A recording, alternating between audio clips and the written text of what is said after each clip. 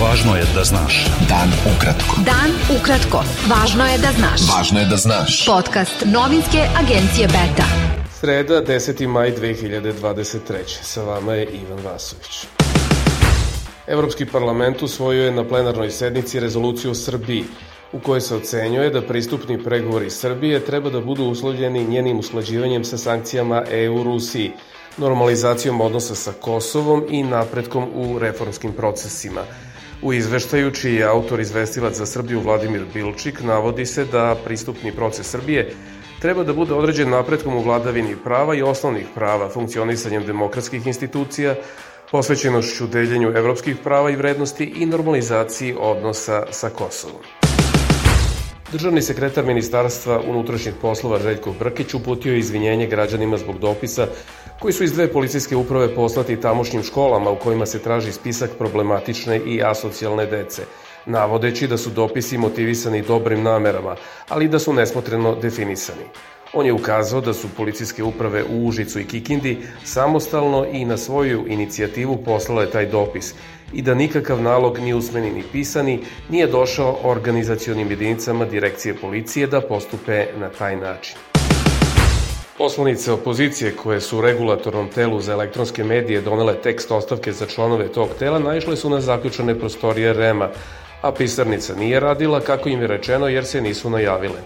Poslanica Stranke slobode i pravde Marinika Tepić izjavila ispred REM-a da je čudno da građani treba da se najave kad dolaze na pisarnicu. Predstavnici više opozicionih stranaka koje su organizovale protest Srbija protiv nasilja predali su danas članovima REM-a odštampan i spreman tekst ostavki, što je jedan od zahteva koji su izneli građani okupljeni na protestu. Bivši diplomata Nebojša Vujović pozvao je predsjednika Srbije Aleksandra Vučića da otkaže miting zakazan za 26. maj, da se ne bi, kako je rekao, ponovio 24. decembar 1996. kada je Slobodan Milošević organizovao kontramiting s tragičnim posledicama. Vujović je agenciji Beta rekao da će miting SNS-a biti repriza kontramitinga SPS-a zbog falsifikovanja izbornih rezultata iz 1996. godine. Premijerka Srbije Ana Brnabić danas je u Beogradu u razgovoru sa administratorkom Američke agencije za razvoj USAID Samanthom Power izjavila da je Srbija opredeljena za unapređenje saradnje sa SAD vođena prilivom investicija američkih kompanija, rastućom trgovinskom razmenom robe i usluga i značajnom finansijskom podrškom kroz različite programe razvojne pomoći. Administratorka Američke agencije za razvoj USAID Samantha Power izjavila je u Beogradu da će napredovanje u procesu normalizacije odnosa Srbije i Kosova stvoriti klimu za investicije i pomoći obema privredama, ali i čitavom regionu. Ministar spoljnih poslova Srbije Ivice Dačić i ministar spoljnih poslova i trgovine Mađarske Petar Sijarto danas su konstatovali u Beogradu da su sveobuhvatni bilateralni odnosi Srbije i Mađarske na najvišem nivou u novijoj istoriji, saopšteno je iz Ministarstva spoljnih poslova Srbije. Sijarto boravi u Beogradu u okviru 13. zasedanja Zajedničke komisije za ekonomsku saradnju između Srbije i Mađarske. Beta. Dan ukratko. Budi u toku. Iz kabineta bošnjačkog člana predsjedništva BiH Denisa Bećirovića saopšteno je da nisu tačne informacije da je Bećirović insistirao da ambasador BiH u Hrvatskoj Aleksandar Vranješ bude isključen iz protokola njegove zvanične posete Zagrebu zbog ambasadorove nacionalnosti. Iz Bećirovićevog kabineta naveli su da ambasador Vranješ ne poštuje Dejtonski mirovni sporazum i Ustav Bosne i Hercegovine. Predstavnici Zajedničke komisije za odbranu i bezbednost Parlamentarne skupštine Bosne i Hercegovine danas su u Sarajevu održali sastanak sa komandantom EUFOR-a za Bosnu i Hercegovinu Helmutom Habermajerom, na kome su razgovarali o održavanju mira i bezbednog okruženja u Bosni i Hercegovini.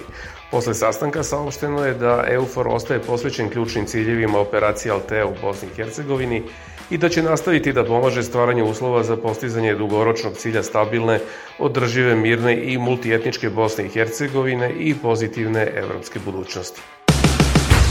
Palestinski ekstremisti iz pojasa Gaze ispalili su danas baražnu raketnu vatru na jug Izraela u odgovoru na niz izraelskih napada iz vazduha juče i jutros u kojima je ubijeno 16 Palestinaca, uključujući 10 civila. Sirene za raketnu uzbunu oglasile su se širom južne izraelske teritorije i za manje od 1 sata ispaljeno je 60 raketa, prenosi AP. U napadu u blizini najstarije afričke sinagoge na tuniskom ostrvu Džerba poginulo je najmanje 6 ljudi, posetilaca i radnika obezbeđenja.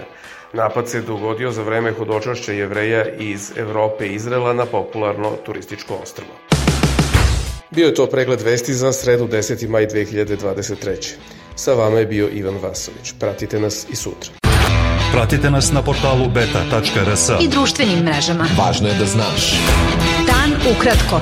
Podcast novinske agencije Beta.